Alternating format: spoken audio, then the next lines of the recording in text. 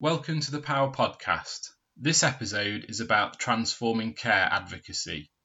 On the episode today, I'll be speaking to Hayley, who works as a transforming care advocate in Nottinghamshire. We hope you enjoy the podcast.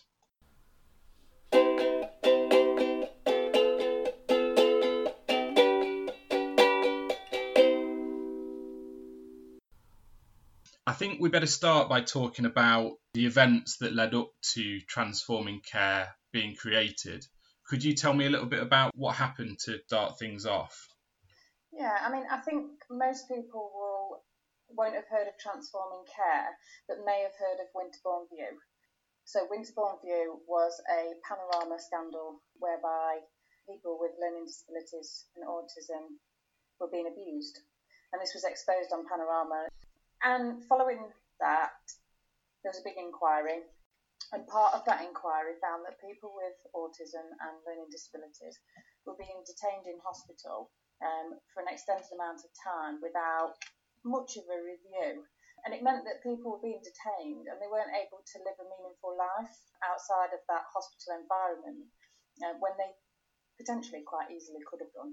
And there's been further scandals since Winterbourne View, and the more recent one was up at Walton Hall, which is Durham type area, where a similar thing was occurring, and again that was exposed on Panorama. So I think that there's still a lot of work to be done around transforming care, but having the role of an advocate has certainly, for me, have been able to start seeing some benefits from that. So yeah, that's basically where Transforming Care was born, essentially, following those scandals. So what were the changes and what is Transforming Care? So some of the biggest changes are that people's care and treatment is reviewed on a regular basis. There's a lot more sort of guidelines to follow, discharge plans. They work to a 12-point discharge plan within the Transforming Care. And there's been a few sort of different branches that have been born off of Transforming Care. So one of the biggest ones is building the right support. So one of the issues and why people sometimes are in hospital for an extended amount of time is due to a limit of community placements. And those community placements being robust enough to be able to manage people with some quite complex needs. And when we say complex needs, that may be communication, or that may be something that's called behaviour of concern. And some people might relate that to challenging behaviour, so people that may either self-harm or sometimes harm other people. So part of the Transforming Care was building the right support. And building the right support was a further initiative to make sure that community provisions are in place that are robust enough, and that the staff team are skilled enough to be able to support these complex people, and that those community provisions will work. So essentially it's about looking and making sure that people that are living together are appropriate to live together. So it's not a case that, somebody that's 70 years old, perhaps with a mild learning disability, isn't living with a 21-year-old that's on the autistic spectrum and that doesn't use verbal communication to speak. So it's about looking at that, and CQC will come out and inspect homes on that. I know as previously I was a registered manager, and I was asked, is your home sort of in line with building the right support? So yeah, they're the sort of branches that have sort of come off that, as well as STOMP, which is around the administration of antipsychotic medication and constant review of medication, making sure that people are on an appropriate dose of medication and it's appropriate to their needs at that time. Sure. So that's about making sure that people aren't overly sedated. Absolutely, yeah. So it might be that people might need a PRN, and a PRN means an as and when required. It's a bit like if we've got a headache, we'll take some paracetamol. If somebody's experiencing a level of anxiety, they might need something just to help their anxiety levels reduce slightly. So it's making sure that that medication that's prescribed to them is appropriate, and that they're still able to have a meaningful life whilst on that medication.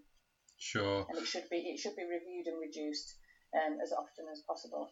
It's interesting just hearing what you said as well about building the right support, because in my experience as an advocate with a lot of clients that possibly wouldn't come under transforming care advocacy, but you do question whether they're in an accommodation that is going to be right for them, and that the staff that are with them are, properly trained, for what they need to be. Yeah, I mean, my biggest thing is always that staff need to understand why they've got to support somebody in a certain way, and they need to be skilled enough to be able to do that. They've got to understand the bigger picture. It's not just a case of, oh, well, this person has, they like to do colouring, for example. It's about understanding the bigger meaning around that, and not just, oh, well, they don't like to do colouring. It might be that it's therapeutic for that person, like art therapy, essentially.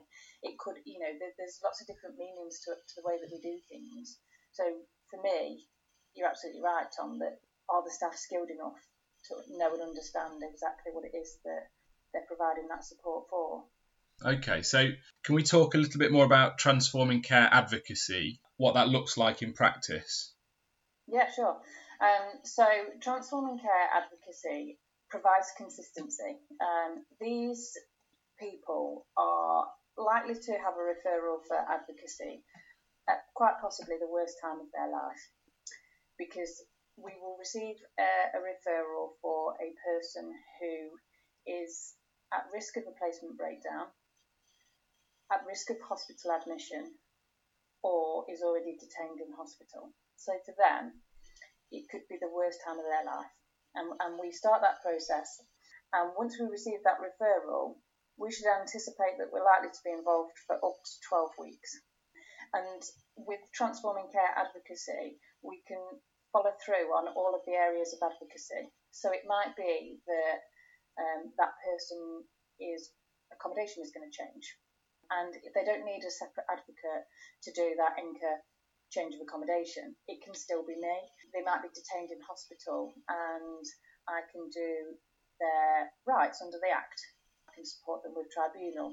So all of the areas of advocacy can be encompassed within the transforming care advocacy. It gives those people that consistency. When they're at such a vulnerable stage in their life, that consistency is absolutely key. It is such a confusing time. It is likely that they've got a lot of people around them within an MDT, that adding in 2, 3, 4 different faces through different phases and stages becomes very confusing.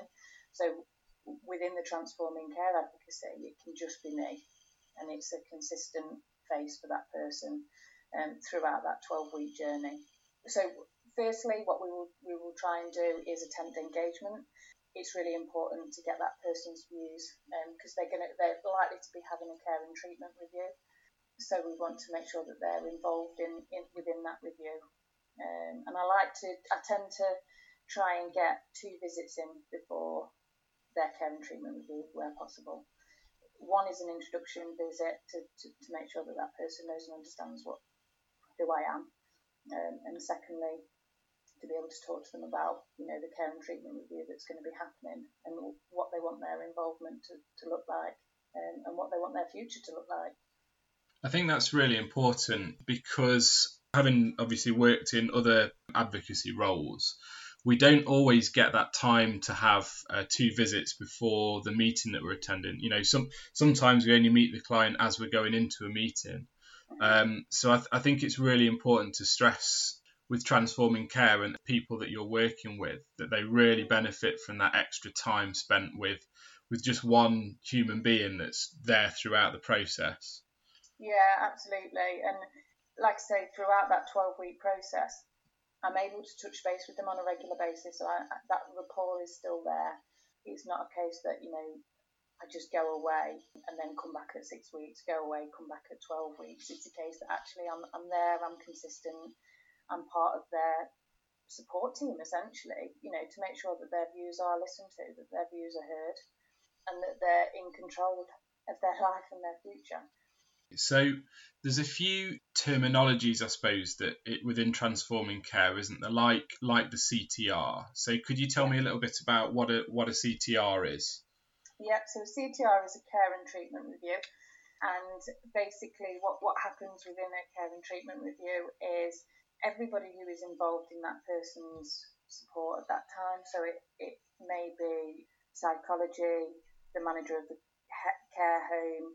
If they're in hospital, it might be the consultant, community team. So we work with ICAT at the moment, which is sort of like the community-based team supporting people that are at risk of placement breakdown or at risk of hospital admission, and an opportunity for everybody to sort of sit round and look at every area of that person's life and make sure that it's working, essentially. So there's a review discussion around medication, about that person's health and well-being. Something that's really important is making sure that people have had like their annual health checks and things like that, so that they're fit and well. We would look at their autism, if they've got autism, and how that affects them. Do they need any further assessments around that? Like sensory assessments and things. Do they need speech and language input? And then from that whole meeting, an action plan is formed, and that action plan sort of stays live for the 12 weeks, essentially. And everybody's accountable, and part of my role as advocate within that is monitoring that action plan and making sure that people are doing the things that they need to be doing to make sure that this person's got the best opportunity either to maintain their placement within the community or that the discharge from hospital is not delayed at any point. So, it's a really good meeting. It's a good opportunity for everybody to sort of sit down and be able to discuss that person's current needs and where there might be some difficulties or where there might be some barriers. We usually have a red, amber, green rating throughout the review. So it may be that their medication is stable and that's okay. So that would be a green, but actually their future, we can't find a community placement, for example. So that would be red, and there'd be some immediate actions about what we might do around that. It sounds as well like a really structured process. If you're working with a lot of people with LD or autism, I suppose it's really good to have that structured process. Yeah, absolutely. I mean, I do the pre-CTR work with a person, and what we would look at is we would talk about what their hobbies and interests are, whether they've got any family or friends, and making sure that they've got access to those relationships if they want access. We would look at what is working well for that person now, what could be better, is there anything that they are worried about in the future. And a really important question, do you feel safe? And we ask that for every pre-CTR. Do you feel safe? And on the CTR panel itself, there's a clinical reviewer, so there's an independent clinician, somebody from Transforming Care, which is a case manager from CCG, and an expert by experience. So the expert by experience will also be making sure that that person's views are listened to alongside the advocacy support as well. So what sort of background would an expert by experience usually have? They would usually have, in my experience from the people that I've worked with here, they've all got relatives that are either in a care setting, have autism, have a learning disability. Yeah, it's usually that they've got a relative, and they're able to sort of relate to that. So they'll sometimes say, my son or daughter likes to do this, or they've lived in this community placement for this amount of time, etc. So it's quite good to actually have a completely independent person, as well as an advocate, that's got that life experience as well. That sounds really good, and that sounds quite unique actually within a lot of health and social care processes, that somebody who's actually experienced the system as an outsider other than the advocate is invited into the process. Yeah, it is. It is unique, but it's such a crucial role as well. I think to have somebody completely independent, and if advocacy is involved, it usually means that family aren't. And I suppose an expert by experience can understand the emotion of that as well. If family are not involved or they find that quite difficult, there's a little bit of empathy there that actually I get it. A lot of people on the panel probably don't get it because they might not have a son or daughter that are in, care or have been hospitalised or detained.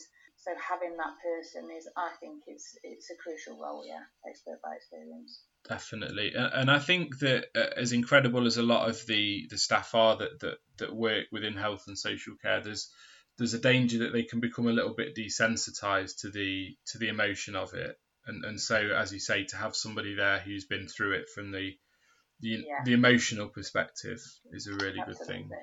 That independent voice, and from an advocacy perspective, that independent voice, sometimes you can almost hear like a pin drop where they literally just switch for a second and go, oh yeah, that's okay, I need to refocus. You can see that they almost become sometimes a little bit complacent or can't see outside of the box because they're stuck in this really difficult situation. And I don't take that away from anybody. Sometimes people can be going through a really difficult time and they just need that change of perspective and perhaps that different outlook, that independent outlook. And you just sort of see, like I say, you just see the penny drop where I've seen people just go, oh yeah, perhaps we should try it like that. Can I ask you what's meant by an LAEP call? Yeah, so it's called a LEAP call, also known as a blue light protocol. We tend to use LEAP. So a LEAP is a local area emergency protocol. Different areas will probably have different names for it, but within the area that we work, it's a LEAP call. These are quite rare and they usually occur when people are in immediate crisis. We will get a referral come through and it can be, we're on the meeting now and we need somebody independent. I don't even know the name of those people sometimes. I haven't even got their initials. It's a case of jumping onto that call and listening independently to what the current situation is and being able to try and find some immediate resolution to that. There's been quite a few quite difficult LEAP calls where people have been damaging property and the police are actually at the property at the time, whilst we're on the call trying to sort of come together to say, right, what can happen to this person, and that's when somebody's at immediate risk of hospital admission or immediate risk of a placement breakdown. So we're looking at that point, is there any respite within the local area that this person would be able to go to? Is there any other placements that may be available, or do they need a mental health assessment? That's really interesting though, because I imagine before Transforming Care existed, the process would have been that person would have just been sectioned and taken to a ward, which is probably not going to benefit them, other than just sort of keeping them out of the community. Yeah, I mean, it's the LEAP call process itself, like it can be quite a fast-paced and decisions. Sometimes it can be emotive, so there can be emotive decision making. You could have a provider on the phone or a registered manager on the phone that is dealing with the crisis. So from their perspective, they're trying to keep staff safe. It could be that the directors of the company or the landlord essentially is saying, well, this can't happen any longer. This person's got to leave now. So it can be quite fast paced. So it's about keeping a sort of a level head and making sure that independent outlook and the least restrictive thing happens for that person, because people's anxiety and behaviour can fluctuate at times. People are at risk if they go to hospital. They could be in hospital for an extended amount of time. So we're always looking at, in the first instance, what can we do to wrap around that support provider? Do they need some additional staffing? ICAP might say, well, we'll come out every day and support. So it's, can we keep it safe within that environment? If not, we'd then be looking at a respite provision perhaps. And if that then fails, then it may be a hospital admission. Can you tell us a little bit about how the COVID pandemic has affected the way that you've worked? Yeah, so I mean, COVID-19 has meant that remote working has pretty much been a must, and that can sometimes be really difficult to engage with people with such complex communication, and when people are going through such a vulnerable stage of their life. I've been quite lucky, in all honesty. There's been a lot of people that have engaged quite well remotely. I would say I can count on one hand the amount of people where I've thought, no, I need to go and see this person in person. So COVID-19 has, it has had quite a big impact. And if we were to look at our figures in relation to referrals, we would notice that following July through to sort of September, there were a lot of community care and treatment reviews, and that was because people's placements were at risk of breaking down. And we were probably 80% community, 20% hospital, which it's not usually that we would see it as high as that. And that just goes to show that, COVID-19 and the lockdown provided predictability for people. There were, for people with autism and learning disabilities, that routine and that structure is so important. And although they lost a lot of structure and routine, but perhaps not going to day services or perhaps not, going swimming every Tuesday at 10 o'clock, they were provided with an environment that was no, we can't do this, and this is what we are going to do. So when those lockdown then become lifted, that predictable world became unpredictable, and the world wasn't the way that it was before. I still can't go swimming, and I don't understand that. And you've all now got masks on. My support is provided completely differently. So yeah, we saw, an increased risk of placement breakdowns because of that. We've had to work incredibly creatively with the way that we deliver advocacy. That's been either over the phone. For some people, I've done videos, but I'll go on to talk about those in a minute. And we've just had to really think outside of the box to make sure that we can still provide advocacy during a global pandemic. And I genuinely believe that we've done that successfully. Absolutely. Could you tell us about some of the successes that you've had in your role as a transforming care advocate? Yeah, a lot of it comes down to communication, I think. There has had to be a lot of thinking outside of the box. But I think for me, one of the biggest successes that we had was I was pulled onto a lead call. And a lead call, when they do happen, it is pretty much your down tools. Whatever you were doing that day, the lead call then takes priority. So that happened. It was probably a Friday afternoon as well, because that's usually when things go wrong, isn't it? Friday afternoon. Definitely. About 4 o'clock, and I was brought onto this call for a person who was at immediate risk of hospital admission.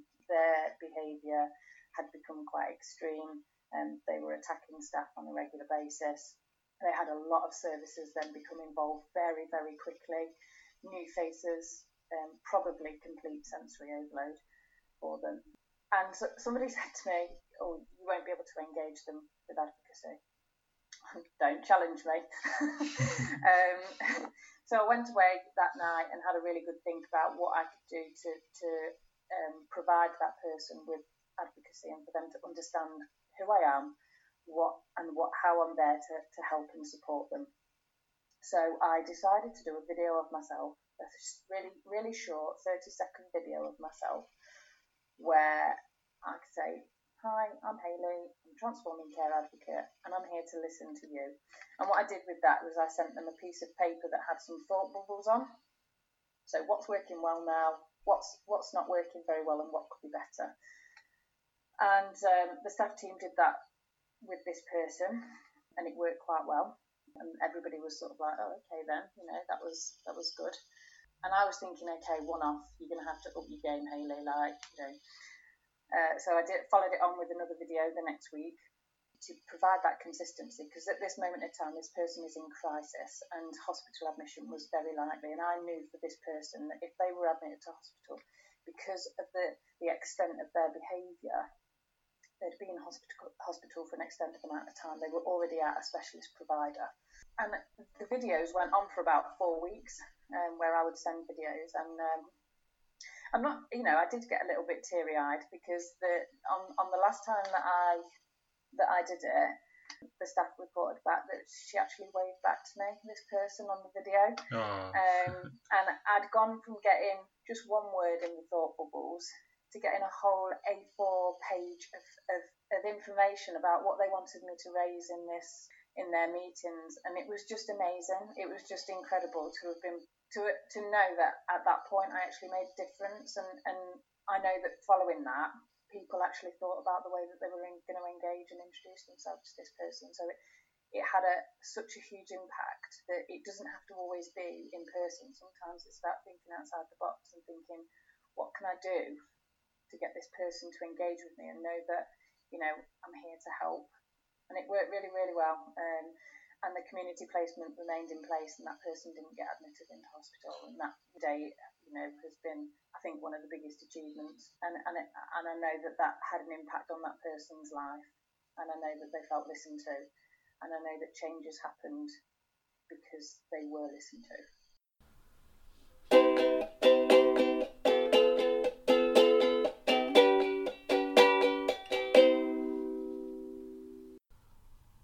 We hope you enjoyed this episode of the Power Podcast.